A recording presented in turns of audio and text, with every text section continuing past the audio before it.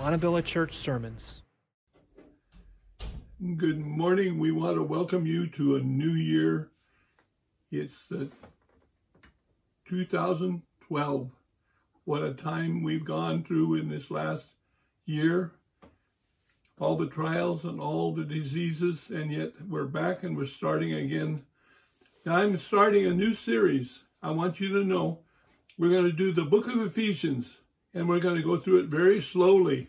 And even if we have to take off and go do some other things, we will come back and finish the book of Ephesians. The book of Ephesians is one of the most incredible books in all of the Bible. Martin Luther said that the book of Romans is the most pure doctrine book, and then Ephesians is the most sublime book because it summarizes everything that God has planned for the world. Now, this is something that we need to understand. God has a plan for the world. He has a plan for the Christian. He has a future for us. This is exciting just to understand that he has laid it out in the book of Romans and the book of Ephesians. He's laid out God's plan for the universe, how it's going to begin, how it's going to end, and what he's going to do with it and how he's working. Now, the key to the book of Ephesians is to understand that we are not the stars, we are not the heroes, but the center is God, God the Father, and all that he has done. God is at working. He is sovereign. He is ruling. He's overruling. He knows what he's doing. We don't always understand it. It seems a little confusing to us, but the book of Ephesians is the book that explains it all. So if you want to understand how your life works, if you want to know the priorities that we should have, what is really important, how to make life work, you see, when you understand the book of Ephesians, you're given many secrets. For instance, the problem of the sex life, we live in a sex-saturated world right now. You say, how do you live with all that temptation and all the problem of pornography and all these things? If you study the book of Ephesians gives you answers to these things, God's answers, not just easy answers, but the real God answers. And that's what we need to understand as we study the book of Ephesians, is God lays out his plan and his purpose. Now, as we go through this, we need to understand that probably the official title that we use the book of Ephesians and say the book of Ephesians was really not probably the primary address. It was a circular letter, a letter that was passed around from church to church. Probably the 7 churches in the book of Revelation, those churches each received a letter, and the same would be repeated, and they would read in their church, and then they would send to the next church, and then they would read it, and they would listen to it. That's why if you want to really grow in Christ, if you really want to know the secrets of the universe, I encourage you every day that you read the book of Ephesians. Read it. Read straight through the whole book. Read different translations. Read through chapter at a time and go through it very, very carefully, because when you're done, when you're through reading the book of Ephesians, you will be a transformed person. Now understand, this was written probably around 61 AD, and while Paul was in prison in Rome, and while he was there, he wrote the book of Ephesians. As I say, many of the books that he dealt with problems. But Ephesians and Romans are pure books because he doesn't deal with problems, but he deals with where life is going and what God is doing. So this is why it's so encouraging and so helpful. You say, how does it help me?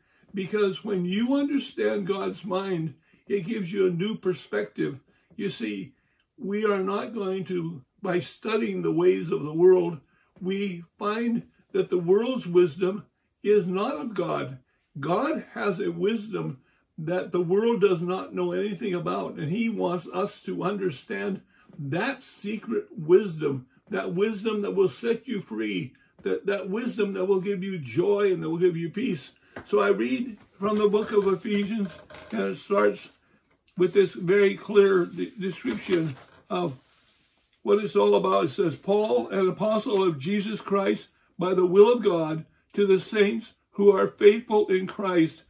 Grace to you and peace from God the Father and our Lord Jesus Christ. Now, Paul is writing this under the inspiration of the Holy Spirit.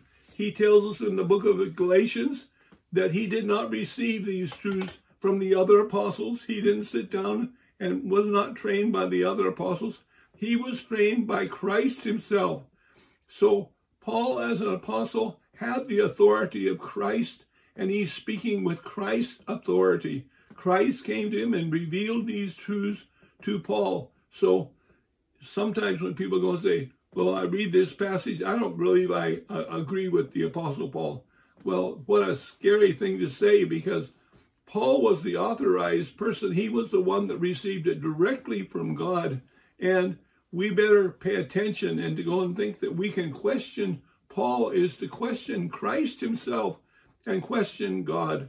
So I encourage you, understand the book of Ephesians will set you free as you study it, as you learn those truths, and you will find that the love of God is wonderful. Now, he says he was an apostle by the will of God. That always amazed Paul. Remember, he was the persecutor of the church.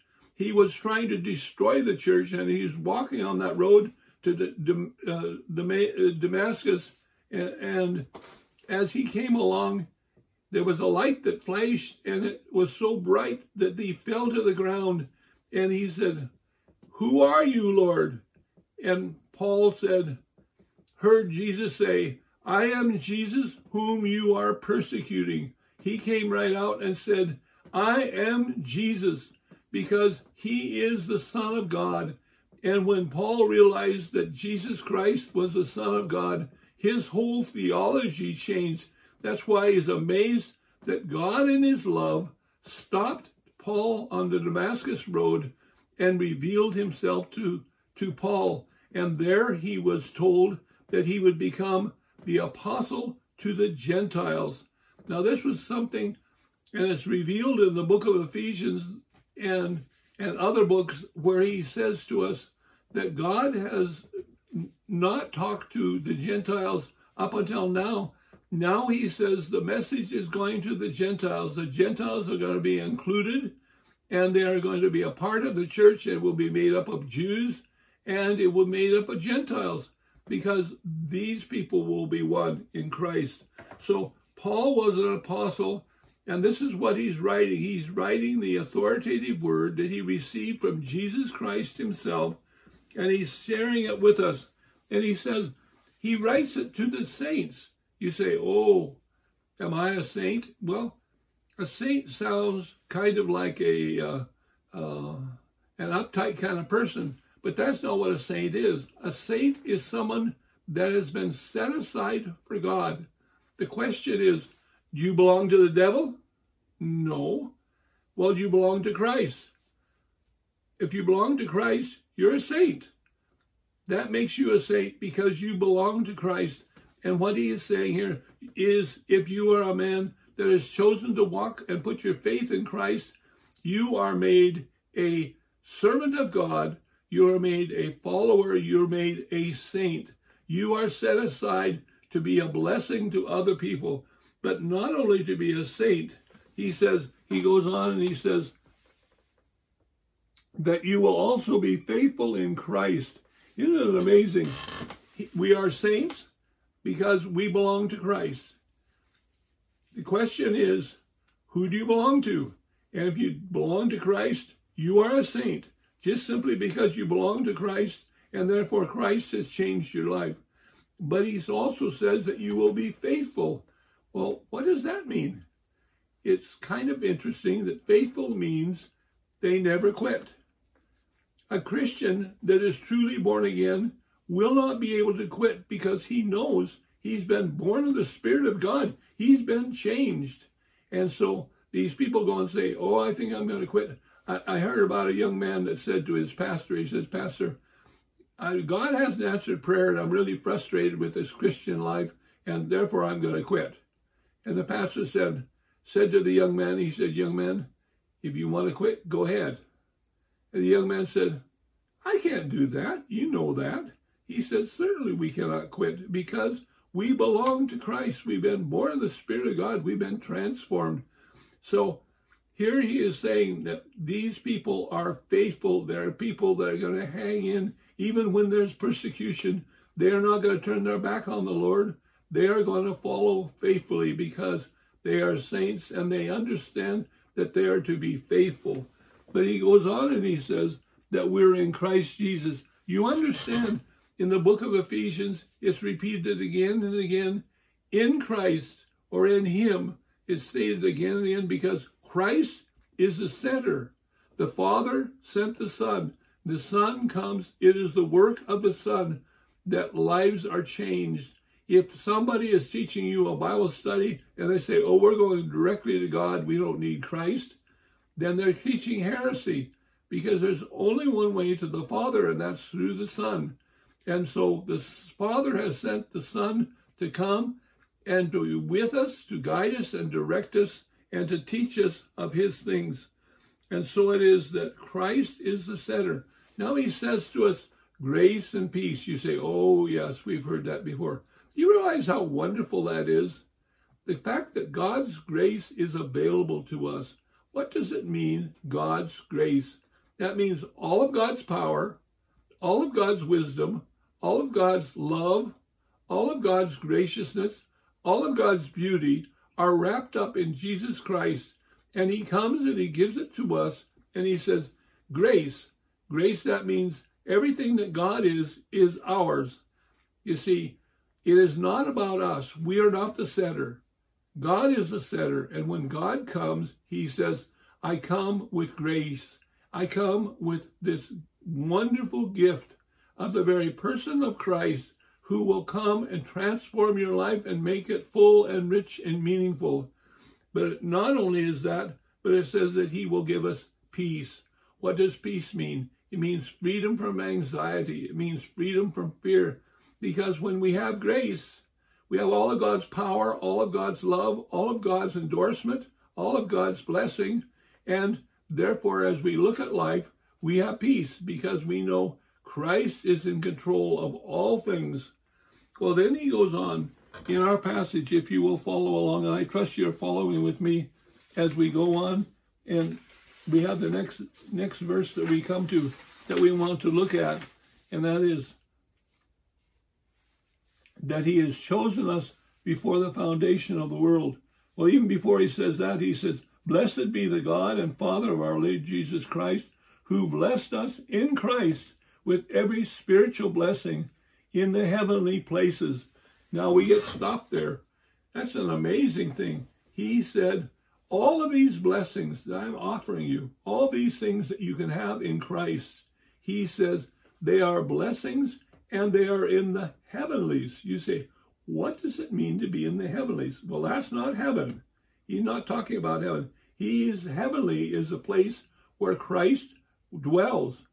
You see, the heavenlies is that after Jesus Christ rose from the dead and was resurrected and he ascended to the Father, he was sat down at the right hand of the Father to dwell with the Father forever and ever, where he rules with sovereignty over absolutely everything.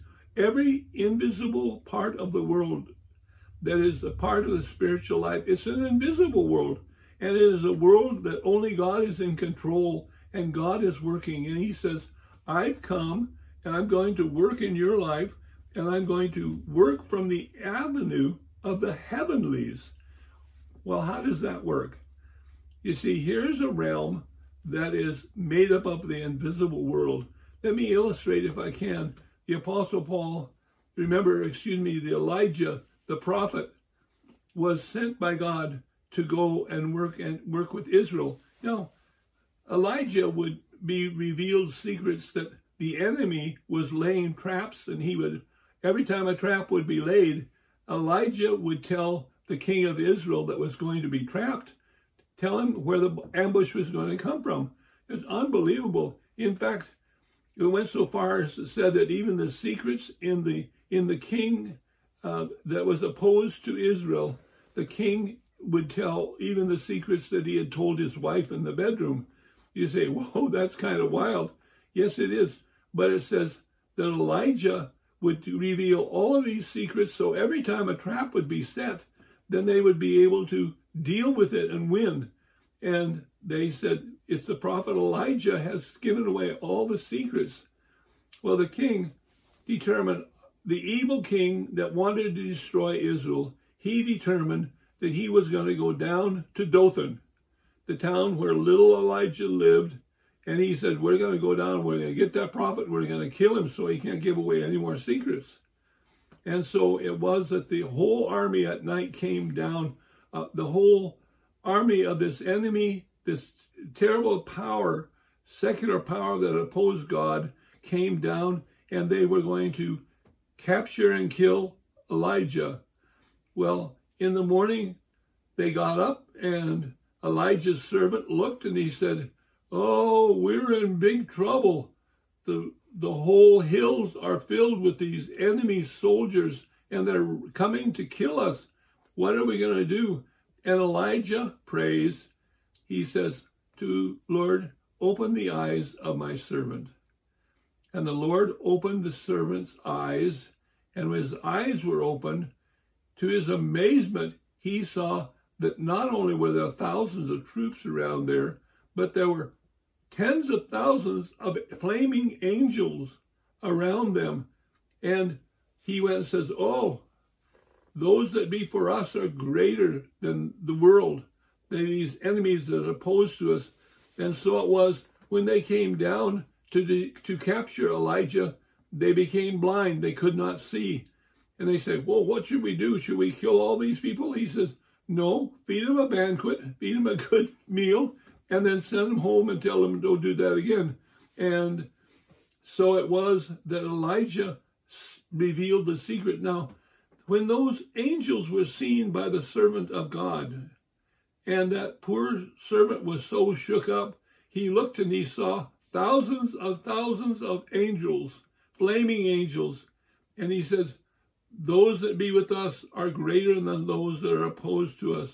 Why? Because those angels are from the heavenlies. They are in the heavenlies. They are real, but they are invisible. But the servant had his eyes open so he could see the invisible angels, and he realized that the power that was with them was greater. You understand how that illustrates? Well, what does that mean for you? Well, as a child of God, you dwell with him and you share with the secrets of God in the heavenlies. Now it says that he comes with the counsel of his will. It means all of the counsel of heaven is at God's command, his control, and he wants you to know that he is in control of all things, and he controls all those angels, the myriad and myriad upon angels, the hills that are filled with angels. He is in control of all of that, and he wants to share it with you. That doesn't give us superpower, but it means he gives us the ability to trust him, that he, as a sovereign God in control of all things, is controlling and working things out for the glory of God. And so we come to the book of Ephesians and we see the details he gives. He says that he chose us in himself before the foundation of the world, that we should be holy and blameless before him. Well, foundation be the world, it means before time ever began. God planned this all out. He knew it was all going to take place. He knew about you. He is your God. He is your Savior, and he's working in your life right now. So that was before the foundation of the world. He laid it out. He said that you should be holy and blameless. Well, what does it mean to be holy? Holy means that we belong to God. Are you God's? You say, who do you belong to? I belong to God. I'm God's special child. But not only are we holy, but it says that we will be blameless. Now, don't misunderstand me. It doesn't say we will be sinless. He's not saying that we're going to be sinless. He says that we will be blameless. What does that mean? It means that all of the guilt that was upon us, everything that we were guilty of, was put upon Christ. So he took away all of the blame. And so you say, are you perfect? No.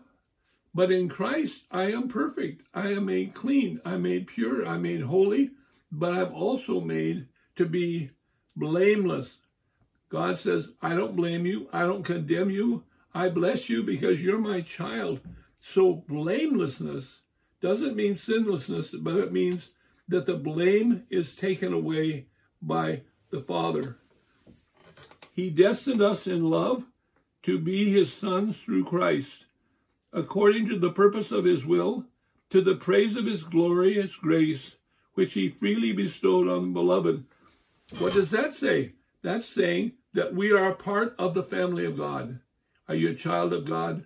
You're a part of the family of God, the family that will be together forever and ever. Even though we have this virus and we have all these rules that we can't meet together, God says you need to understand that you're part of the family and you're brothers and sisters in Christ, and that's an eternal relationship that counts for eternity. That's why it's so important that we rejoice in him. And he says he is taking this all away because in Christ, you see, he has destined us in love to be sons. We've destined us to be a part of the family of God. Isn't that wonderful to know that as you're a part of the family of God, in the heavenly realms right now, you're dwelling in that family relationship. You are brothers and sisters, and you are together, and that you are together in Christ. But then he goes on, thirdly, he says, he destined us in love to be sons in the beloved. Well, then he goes on and he says to us, in him we have redemption through his blood, the forgiveness of our sins, our trespasses, according to the riches of his grace, which he lavished upon us. Isn't it incredible? Where does redemption come from? It comes through Jesus Christ's shed blood. There is no remission without the shedding of blood. Jesus Christ died for our sins. He paid the penalty. He paid the full price so that he could bear our sins on the cross. With his stripes we are healed. But it is also true that because we have been redeemed, we have been forgiven. All of our sins have been forgiven. Are you rejoicing in that? All of your trespasses, according to, how does he do that? He measures it according to the riches of his grace, which he has lavished on us. It means that it's the grace of God that gives us this incredible work, this incredible forgiveness, this incredible redemption. And he's done that all for us, that we can be complete in Christ. He says that he has removed all guilt. Guilt is removed. God says it's forgiven, it's cleansed. You've been washed by the blood of Jesus Christ and made clean. But then it goes on, and he fourthly says, for he has made known unto us all the wisdom and insight, the mysteries of his will, according to the purpose which he set forth in Christ, as a plan for the fullness of time, to unite all things in him that are in heaven and on earth. Isn't it amazing? God is moving towards a unity that all things will come together in Christ. Christ will be the coordinator. He will put all things together. He'll make it all fit. And if we are Christ, we are a part of that team that is going to bring it all together. You are a team of those that bring about eternal blessing, the forgiveness of sin, and the fact that we are completely united in Christ. That completion is in him. Now, reading the next one, in him, according to the purpose of his will, he accomplished all things according to the counsel of his will. We who first hope in Christ have been destined and appointed to live to the praise of his glory. Now that says an awful lot of things, but it's saying that there was a council in the heaven. God the Father, God the Son, and God the Holy Spirit consulted together and laid a plan of salvation for you and me, that our sins would be forgiven, that we would be forgiven of our sins, and our hearts would be made pure, and that we would be established to become ambassadors of Christ, to live for his glory and for his joy. And he does all this, and he's going to bring everything together. Isn't it incredible to know that in the future, all things are going to fit together? There will be a unity in Christ, because Christ is ours, and we worship Christ, and all other believers worship Christ because there's only salvation in one. There is salvation in Jesus Christ and Christ alone. So then he goes on and he says, in him we also who have heard the word of truth. You see, the next point is this, that Jesus Christ is the center of all truth. And without Christ, there is no truth. But then he goes on and he tells us something even more amazing. And he just keeps stacking these blessings on top of blessing on top of blessing. He says, we were sealed with the promised Holy Spirit, which is the guarantee of our inheritance until we acquire possession of it, to the praise of his glory. Part of the reason we are here together is we are here to bring it all together. We are here to inherit the blessing that is God's. And he says he wants us to acquire this possession. He has a spiritual life. He wants all of us to possess a life of freedom, and it will be to the praise of his glory. What does that mean? It means when you look and you see how much your life has been changed, you say, what an awesome God he is. What a wonderful God he is. And look and see what he's done. Now, this is when we're sealed by the promise of the Holy Spirit. When the Holy Spirit comes, when a person becomes a believer, he comes and he submits himself to the Holy Spirit, and you're filled with the Holy Spirit. The Holy Spirit comes and he dwells within you. If you do not have the Spirit of God, you're not saved. But if you're saved, the Spirit of God, the Holy Spirit, dwells in you. He is there working in you. He is accomplishing God's perfect will. Isn't it amazing? It's unbelievable, and it's transforming just to understand that this is all promised in the Holy Spirit. You see, Jesus said it was better that I go away, because if I go away, the other counselor will come. That means the Holy Spirit will come. He will come into our heart. He will teach us. He will guide us. He will instruct us in all things. And he will guide us how to live within this world of made up of only men's ideas. But we will be able to know God's mind, led by the Spirit of God, and he will lead us to victory. So here is this, the beginning book of this incredible offer that he's come to us. If you understand the book of Ephesians, you will never be the same person. You will be transformed, because that's God at work. That's where we started. That's where we're going to end our study today, understanding that God starts it all and God's going to end it all. And we get to be the blessing and the heirs, and we get to inherit all of these things from Christ because of what Christ has done for us on the cross. What a glorious gift. And therefore he says, to the praise of the glory of God. What does he want us to do? He wants us to praise God. Are you thankful? Are you praising God? Are you thrilled with everything that he is doing? All of these things are working together for our good, for our future, for our blessing. The forgiveness and the redemption is ours, and therefore we can rejoice in this. Therefore, let's commit ourselves to the Lord. Lord, we come to you. We belong to you. You have our name written on our head. We belong to you. You are our Savior. You're our Lord and your Master. And we love you, and we want to serve you. Thank you that you've taken away all the difficulty and all the guilt and all the shame. That's all been buried in the depths of the sea. So I am free in Christ. I am free in the Lord. I am free from sin. I'm free from all the temptation. Yes, there's still temptations that come, but Jesus Christ is the power that will break the bonds of sin, the power that will break any habit that is in my life. He wants to be our God. He wants to be our Savior. And I just pray for all of our people, the family of God, that they will rejoice in being the family of God, forgiven and restored. And you're going to do great and mighty things. They are so exciting. Lord, I look forward to our study, even as you reveal these secrets to us, that we might be people that know how to live in the heavenlies, live a life filled with the Holy Spirit, walking in the fullness of Christ. We ask these things in your loving name. Amen. We look forward to seeing you again. Looking forward, and keep reading in the book of Ephesians.